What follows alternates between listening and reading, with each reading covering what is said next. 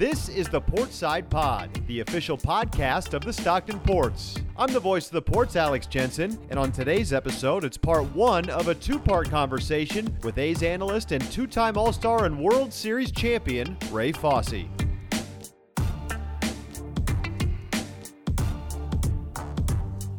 During these trying times, Chase Chevrolet is still open and here to serve you. With their Easy Pass service, you can shop online and have your new pre-owned vehicle delivered right to your door. Learn more at chasechevrolet.com/easypass.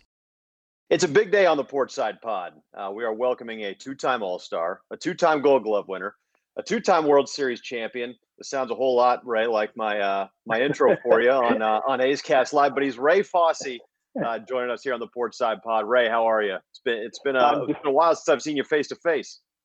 Yeah, well, it's great, and yes, that does sound exactly like the intro to the show with Townie, hosted by the great Commander Cody, and or engineered by him. He's the boss, but Townie never likes me to say that. But you do a great job on that, and I'm looking forward to hearing you with the Stockton Ports and doing some baseball when things get back to normal. So let's hope that's sooner than later.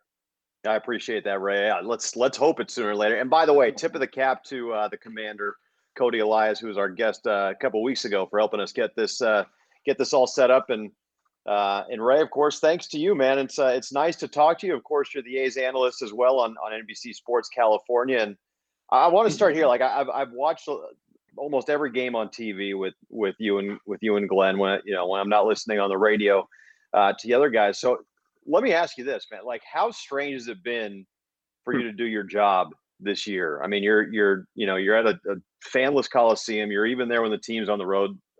How has it been for you as a broadcaster this season? 30 games at home, 30 on the road. And Alex, I'll tell you straightforward, at home, it's like a normal game, except no fans. The cutouts don't cheer. They're smiling all the time. And I saw a game in Chicago where it's pouring down rain and cutouts were still smiling in their seats, But I think the biggest difference is when the team is on the road, because we being Glenn and I, have a huge monitor right in front of us. So we can't even see the field. And then there's an all-9 monitor next to us. The all-9 basically is a high home camera which shows us the entire field, but it's so small you can't really tell. You can tell when a runner runs on a 3-2 or whatever count. You can tell a shift, but it was designed primarily to be able to see the trailing runners and see how the defense is set up. But it's totally different. And to be honest, I find myself occasionally peeking around the monitor to look on the field, but then I realized tarps on the field. The sprinklers come on at 7 p.m. regularly, and there's nobody there. And between Michael Baird, Ken, and Vince on the radio side, and then Glenn and me, and Delaire, all the guys on the truck, and then usually Joe McCarthy's upstairs with us. And, it's eerily quiet. I think that's the biggest thing when the team's on the road. And I can understand why we don't travel, because they have enough, even umpires are traveling with the ball club, and they have an extended number of players who are going because of the taxi squad in case there's an injury. They have all the trainers who are going. So I can understand that. And to be very honest with you, while I enjoy the traveling and seeing, the various ballparks, I'm accustomed to the cities after the number of years I've played and broadcast, so that doesn't really bother me. But I think the biggest thing, the nicest thing, is every game I come home to my own bed and my wife. So it's that way. It's that way, but it is different. And again, I'm hopeful. Alex, especially for people like yourself, who had a job with the Stockton Ports to broadcast, and minor league baseball shut down. We're seeing the effect of the Coliseum concessionaires and the hot dog hawkers and different things like that, who work basically at the Coliseum and at Oracle Park straight through all summer, and that's their livelihood for the whole year. And that's been shut down. I feel badly for them. At least we get to work, but it is different, no doubt. It is crazy. I mean, just the far-reaching effects this whole thing has had on 2020. Like, as you mentioned, like beyond the sports world. Yeah. You guys are obviously feeling it, having your jobs change, but I think that's an important point that you bring up. I mean, we talk an awful lot about baseball here, but it really does reach beyond, even in relation to baseball. As you mentioned, the concession stands, the people that, take your money in the parking lot. I mean, all these, it's far reaching. It really is. Well, and when we go to the park, and this weekend the club will be playing the Padres, and we get our temperatures checked, and there's security guards there. We have to go through the protocols to go into the stadium, and the security guards are there, and I know them, and I say, "Why are you here?" And they said, "To keep people out." Because people will try to get in. And I just saw a game in Philadelphia where fans were outside the stadium and they positioned themselves. I guess they have bars like a wrought iron fence, and they positioned themselves to watch the game outside the stadium and to cheer for the Phillies. So, but as far as getting inside the stadium, there are different things that Major League Baseball has really demanded that the club not do, and we're considered tier 3, which basically all the broadcasters, and we go through the upper level, we go into the press box. All the media people are downstairs. They're not even upstairs where they normally are in the press box. So it's really isolated. And when the team is at home, they have box lunches. When they're on the road, we're on our own. We have to bring our own food. And so, I'm back to making sandwiches like I did for our kids when they were younger at home. So, I have to eat, I can't starve and try to do the game. So it's totally different. And to be honest, again, after all these years to have it be like this, I just hope I don't go out this way, because I enjoy what I do. And, who knows what's going to happen. And let's just hope in the future, and maybe football this fall, maybe that's going to be the determining factor, because if they play, it sounds like the NFL is, and if they have fans in the stands, I think it's going to gradually get back to having people back in some normalcy, and I hope in spring training from baseball standpoint, because Alex, let's not forget that in December of 21, the collective bargaining agreement expires for Major League Baseball. And, there's already, let's hope they're talking already and they don't have a work stoppage, because I would hate to think that in 22 there's going to be some disagreement and there's not going to be baseball when normally there would be baseball. And I can understand if there's a pandemic or whatever, but that's why I think 21 is important. 21 is important, and they can talk and get ready for 22 without any work stoppage. Totally agree, and that's kind of looming, like you said, in the near future, right? I mean, you could go through a scenario, Ray, where you don't have a 162 game schedule between the years 2019 and 2022. I mean, that would be wild. It would be crazily wild. And I know Matt Pearl, who's in charge of the broadcasting end for radio and TV, he just sent out the amended schedule, because we lost the game in Houston they played a doubleheader Saturday. So we did those, which is for Friday and Saturday. Lost a game in Texas on Thursday, lost a game on Sunday. They postponed the 3 games in Seattle. So now he has to revise everything as far as who's working, how the doubleheaders are going to be played. And, it really creates an issue, because I think Major League Baseball wants to play as close to the 60 games as possible. Now, I think in the Bay Area, we're okay, because any rain that occurs would probably be more towards November, December, January. So I think we're okay. And the fact that Houston has the retractable dome, Seattle has the dome, LA, Anaheim, Colorado's question mark. The A's who played 2 games there. But I think by and large, it's okay. But if you start looking at the Midwest and East, like the Cardinals, they had a shutdown because of the COVID-19. At one time, they'd only played 5 games or 6 games, and everybody else had been close to 20. So all of a sudden, they have to play 12 doubleheaders before the season ends. Now, if they get down to where it's 57, 58, I think Major League Baseball, while they probably will not have opportunity to play the rest of those games after the regular season ends on the 27th of September, I think they'll go by the winning percentage, and that will determine basically the 8 teams in each league. You had a 12-year big league career, Ray.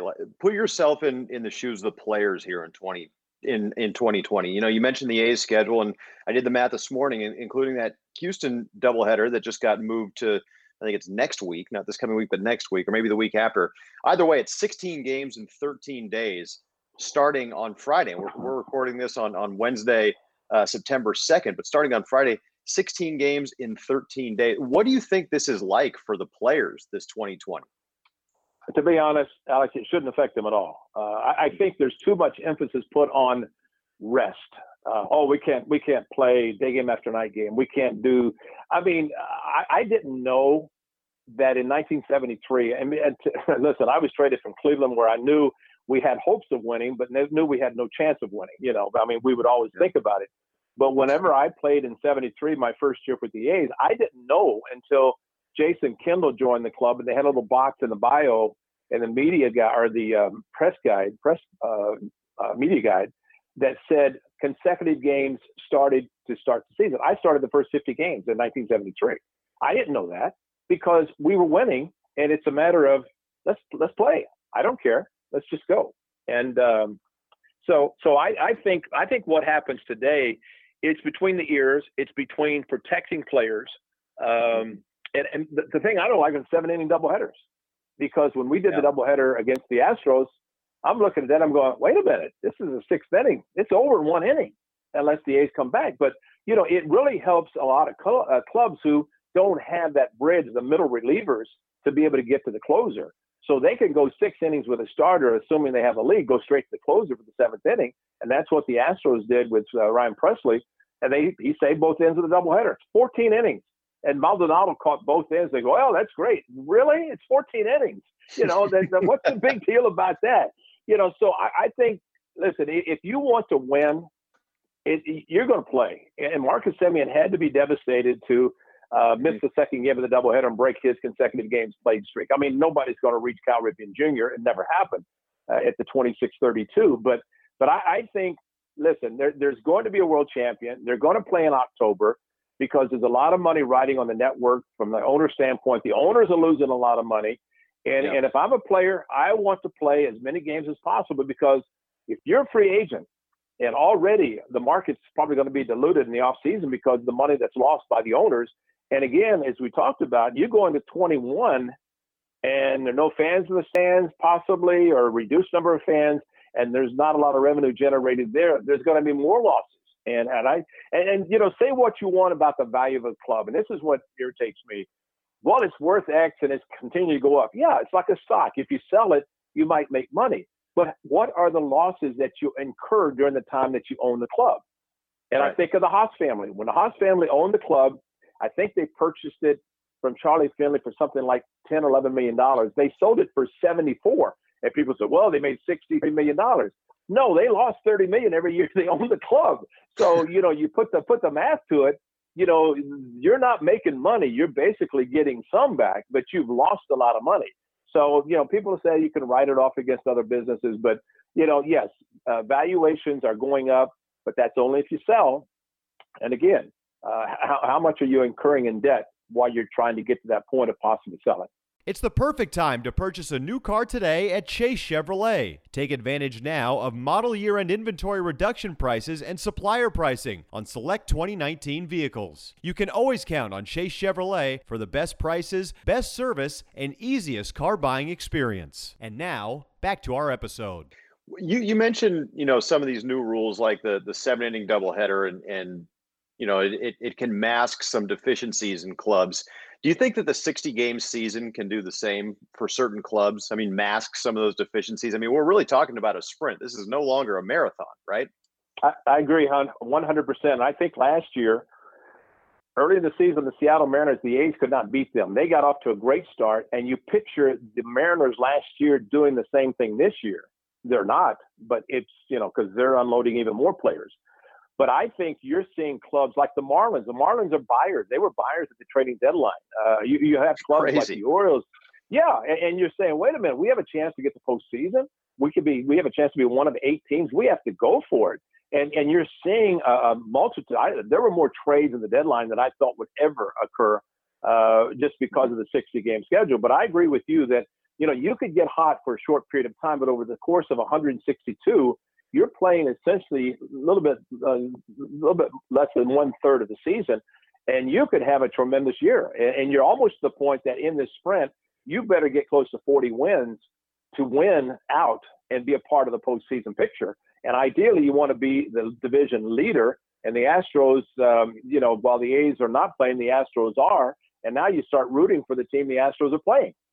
So you can pick up a half a game every time the Astros lose, or you can lose a half a game when they win. But no, I think a lot of masking's been done. But, Alex, I think going into 2020, the A's felt as Billy Bean and David Forrest talked about, Bob Melvin, the team was set. They had, unfortunately, 2 years back-to-back, 18 and 19, where they lost the wild card play-in game. They were not even concerned about the wild card 2020. This was in spring training before everything shut down. They were thinking World Series. It's almost like the Yankees having won 27 World Championships. You know, they think about World Series. They don't think about just getting in the postseason, where a lot of clubs do that. But I still say, once you get in, as the old saying goes, you get on the dance floor. If your team gets hot, anything can happen. And the fact that the first round is 3 games, and if you have the better record, you're hosting those games. And while it's not home field advantage, let's say for the A's, it is, because the Coliseum is a pitcher's park. And it's conducive to some of the A's pitchers the A's have, like Mike Fiers, for example, being a fly ball pitcher. You put him in another park, maybe those fly balls are home runs, whereas the Coliseum with a foul territory and the fact the ball doesn't travel as well as some other parks, those are out. So, you know, there is an incentive to play well, to win. But you're right. There are some clubs that just hopefully get in being 1 of 8 and hope they get hot and take it from there. When it comes to the postseason, there is a rumor going around that there may be a postseason bubble, which would be, I think, in LA, one would be, and one would be in Arlington. So how does that change things, especially from the A's perspective when you get to the postseason? I mean, you've already got the expanded postseason with 8 teams making it from each league, which makes sense, I suppose, in a shorter season. But now you're talking about maybe not even having home field advantage. So, you know, how much does seeding if that bubble plays out, Ray, if that actually happens, will seeding matter as much as it would normally? I'm assuming no. No, it does not. And to your point, I don't think the bubble will occur until the League Championship Series and the World Series. Okay. Because I think the first round 3 games, they're going to be played in one park. The visiting team will travel. They'll say the 3 games will be played. The division series is a 5-game. And I can envision that as being perhaps the best record, but then you have the visiting team being the home team. Just like when the makeup game with the Astros is going to be played at the Coliseum, the Astros will be the home team. And just recently, the Mets won a walk-off win at Yankee Stadium. Well, wait, how's that happen? Well, it's because the Mets were the home team. So, you know, I think that will happen. But I've heard those things that once you get the League Championship Series, that's a 7-game series. The other is a 3 and a 5. I don't believe those will happen with a bubble because of the number of teams. But you get down to 2 teams American League, 2 teams in the National League, pick a bubble, 1 spot, they play those games, and then pick a side for the World Series, and that's where it's going to be played. So it's a neutral site.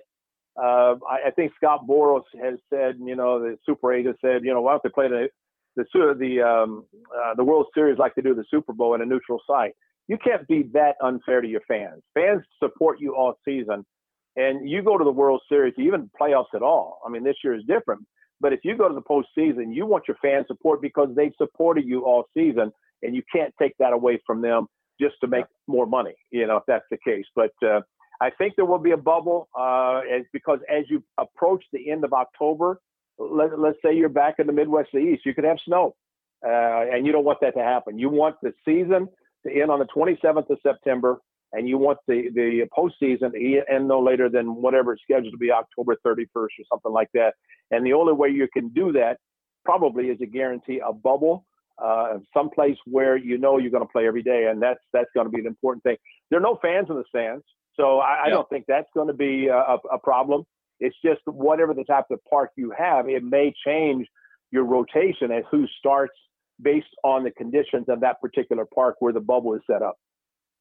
Hey, before we get to some of the nuts and bolts of the 2020 A's and kind of your thoughts on how the season is going, Ray, and how they pick things up after this week-long layoff, I want to get your opinion on some of these rules, these experimental rules that are in place for 2020, and even new rules that would have been in place beforehand. You know, I mean, we're talking a runner on second base in extra innings, the designated hitter in the National League, you know, pitchers facing 3 batters or more, you know, a minimum of 3 batters unless they finish the inning, of course, the expanded playoffs.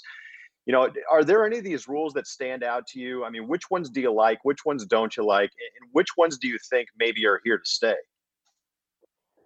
I think the one that hopefully doesn't stay is the 7-inning doubleheader. And Alex, I say that because when I played and that's going back a while, we played double headers because we didn't draw a lot of people. Whether you won or not, you just didn't draw people. So we play double headers, you get an extra off day. Nowadays, the gate is so important that you do not want to have a double header to allow people to be saying 2 for the price of 1, because essentially that's what it is. You have one gate. So I would assume that will be something. I mean, they're doing that this year, from what I understand, to minimize the length of the games to be able to play the doubleheaders. And I think the Cardinals, might have mentioned before, have to play 12 doubleheaders, which, to play 18 or 9-inning games, that's very hard on them. But I hope the runner at second base doesn't continue. I believe the DH is going to be universal. I think that's something that was going to be considered, maybe not for 21, but in the CBA after for 22 and going forward, I think probably that was going to happen. And there's one other, Alex, that Tom Verducci, who is with Fox and, notable writer, and he said in spring training in Mesa that he had verification that after the 21 season and the CBA, there's going to be the computerized strike zone. And I don't even need to get your thoughts on that one, Ray. I know exactly the fact when I read that the umpires had signed off on that, I said, no, you have to be kidding me. Because the great thing about baseball, you have the individualization of umpires. You have to know as a pitcher, the umpires, high strike zone, low strike zone. It's different. Everybody's different in the way they call a game, the positioning behind the catcher. So you take that away, the umpire has to be there, because he has to make the call at the plate. He has to rule on various things. So he's there, but he's waiting, I'm assuming, on a buzz, for strike or ball.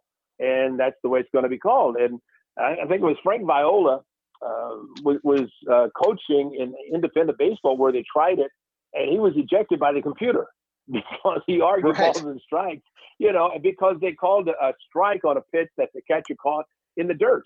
And he said, that can't be a strike. And they said the computer did, and they ejected him. So, but, the thing that, well, it doesn't bother me, but I think it's just like our country. How many things are changing because of the pandemic, the COVID-19, and, schools shut down, businesses closing, and restaurants. And I mean, there's so many things that are happening that I feel so badly for people out of jobs and having to take away not only their job as a husband, but maybe a wife, 2 people working, schools closing down, so somebody has to take care of the kids. But in baseball, I think there's some things that are happening 2020 that it's kind of a test market. And rather than do it at the independent level, which is independent based on, just like the word says, it's not affiliated with Major League Baseball, professional baseball, and they try these things. Now they're getting to try them at the Major League level. And, the uniqueness of a runner at second base in extra innings, the A's have won 5. And I think Bob Melvin has done a great job using Liam Hendricks and Joaquin Soria, basically 2 closers, one for the 9th and Soria, and then the 10th inning, depending what happens with Liam Hendricks. And, the first game that the A's played, or the first extra inning, it was a 13-inning game against the Astros. So nobody could score to win the game. But, I just hope that they play the game out, and if it requires a position player, then shame on the managers. I think the 3-batter minimum might reduce the possibility of a position player pitching, because I caught myself in Houston when the club was in Houston. I looked down at my scorebook and I said, well, so and so has to face, and I went, oops, nope, you got to face the third guy too. But see, that was going to be implemented in spring training, but baseball was shut down before they did it. So they basically are using it now. But, I just think there are some things that are happening now that will carry forward. But I think the one would be the universal DH, because let's be honest, you take 13 pitchers times 30, you have almost 400 pitchers in Major League Baseball. You could probably count on 1, maybe 2 hands, those who can hit, that take pride in their hitting, like Zach Greinke, who's in the American League, doesn't hit, Madison Bumgarner, who can, Clayton Kershaw. I can't think of many. I don't know that many. But I think universal DH, while it then becomes 9 batters, whereas the National League with the DH or with no DH pitcher hitting, it's essentially pitcher has to get through 7 batters because he can pitch around the eighth place hitter, get to the pitcher. So, I think that's going to be standard. I'm hopeful that the umpire behind home plate still calls balls and strikes, which, knows what's going to happen there. But, some of the others, I'm hopeful that they're just for 2020 and we get back to normal 162 game schedule and normal rules of the game of baseball. I'm glad you brought up the computerized strike zone, because obviously that's been experimented even in the Arizona Fall League Right. with the top prospects a year ago. As a catcher, speak to this, because what bothers me most about the computerized strike zone is it takes away a skill set, of a catcher's ability to receive. You mentioned the individualization of the umpires. I totally agree with that as well. I mean, it goes into you're doing your homework with who's behind the plate that night. But as a catcher, speak to the skill set that you're eliminating when you go to a computerized strike zone. Well, first and foremost, framing is something that everybody's making a big issue about. But I don't consider when a ball is 2 inches off the ground, the catcher brings the ball in the strike zone. That's not framing. That's cheating. I've said it on the air. Right. So this is nothing out of normal, and because, everything is taken that way. And I've said and I'll mention his name because Eddie Montague is an umpire supervisor and is a great guy. We see him at the Coliseum under normal circumstances. And I tell him, I said, Eddie, if I see an umpire wait until the catcher brings the ball back in the strike zone before he calls a ball or strike, and especially if he calls a strike, I'm going to rip him because he's not watching the ball cross the plate. And see, catchers do that, and they're considered great framers. Well, you take a computerized strike zone, you might as well just really catch the ball. That's all you have to do because the computer is going to tell you, especially east and west, outside, inside, up and down. I don't see, well, they said it's going to be like a three-dimensional computerized whatever system because let's say you take Aaron Judge and Giancarlo Stanton, just two in the American League that I know of, and Jose Altuve, the height differential. Now, again, side to side, east and west, that's one thing, but you go north and south, how are you going to do that? Evidently, they've talked about it and they can do that. But I just believe that, when I caught, we didn't have all this stuff, and I would split the outside part of the plate. And I had pitchers, especially with Oakland, that if they hit the target, I may be 3 inches off the plate, but because of the umpire knowing that the pitcher had the reputation of throwing strikes, because I didn't move, it was a strike. Now, what catchers seem to do now is set up in the middle of the plate, and then as they're getting ready to the pitcher throw the ball, they move. Well, if you know where you're going to call the pitch, set up there so you don't have to move. And I think that's where you see a lot of movement behind the plate. That's where I think catchers at times will tip pitches themselves because of the way they move behind the plate. And a hitter can feel that. A hitter can feel a catcher moving inside. He can actually see him move outside. But I think it's going to take away from, like you said, the job of catching the ball properly. And I say properly, not cheating, catching the ball properly, keeping it. I mean, if it's low, catch it low, throw it back to the pitcher. Don't bring it back and hope the umpire calls it a strike. Because, Alex, there was a catcher, Kenji Jojima, with the Seattle Mariners, came over from Japan. And I remember Jamie Moyer was pitching, and Jamie Moyer was a finesse pitcher. And he kept throwing these pitches that at the knees, at the corners, and they were called balls. And so Jamie was upset. And I remember talking to him the next day. I said, Jamie, go watch the video of your catcher. He took every strike that you threw, and the ball ended up in the dirt. He basically used the dirt to stop the ball. He caught the ball, slammed it in the ground, and stopped it. And I said, while there's strikes, the umpire is going to get tired of hearing the other side, in this case, the A's dugout, yelling, what are you doing? What are you doing? And he's going to start calling them balls. And Jamie came back and said, you're right. I said, I know I'm right. Because, he instead of catching the ball properly, he caught it with the palm down and the ball went straight down. And next thing you know, the ball's in the dirt or on the ground. And the umpire says strike. And the A's were screaming at him because they're looking at the side. They're watching the end result. And so that's where a catcher can take the ball and catch it properly and get a strike. But if you go to the computer, it's done. There's no way you can do anything, especially the plate is 17 inches wide.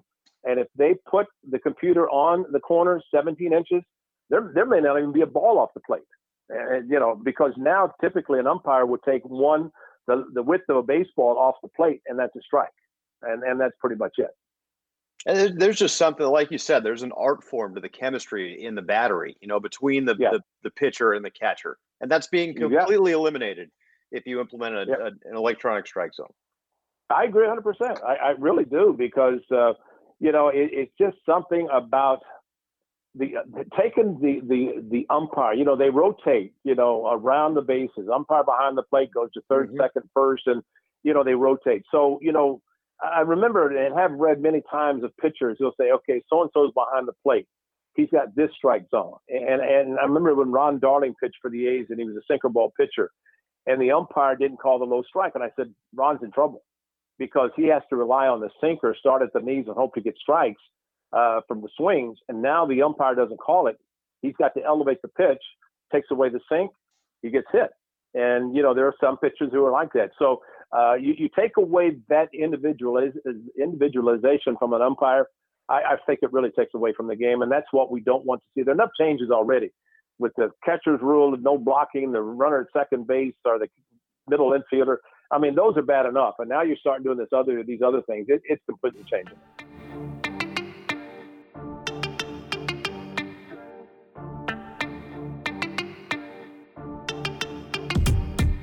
Be on the lookout for part 2 of my conversation with Ray coming on Friday. Thank you for listening to this episode of the Portside Pod. If there are topics or interview subjects you'd like to hear on future episodes, tweet at me at ajensen86. The Portside Pod is available on Spotify, Apple Podcasts, and other platforms, as well as at our home, anchor.fm/Stockton-Ports. You can also visit the Ports website at stocktonports.com and follow the Ports on Facebook, Instagram, Twitter, and other social media platforms.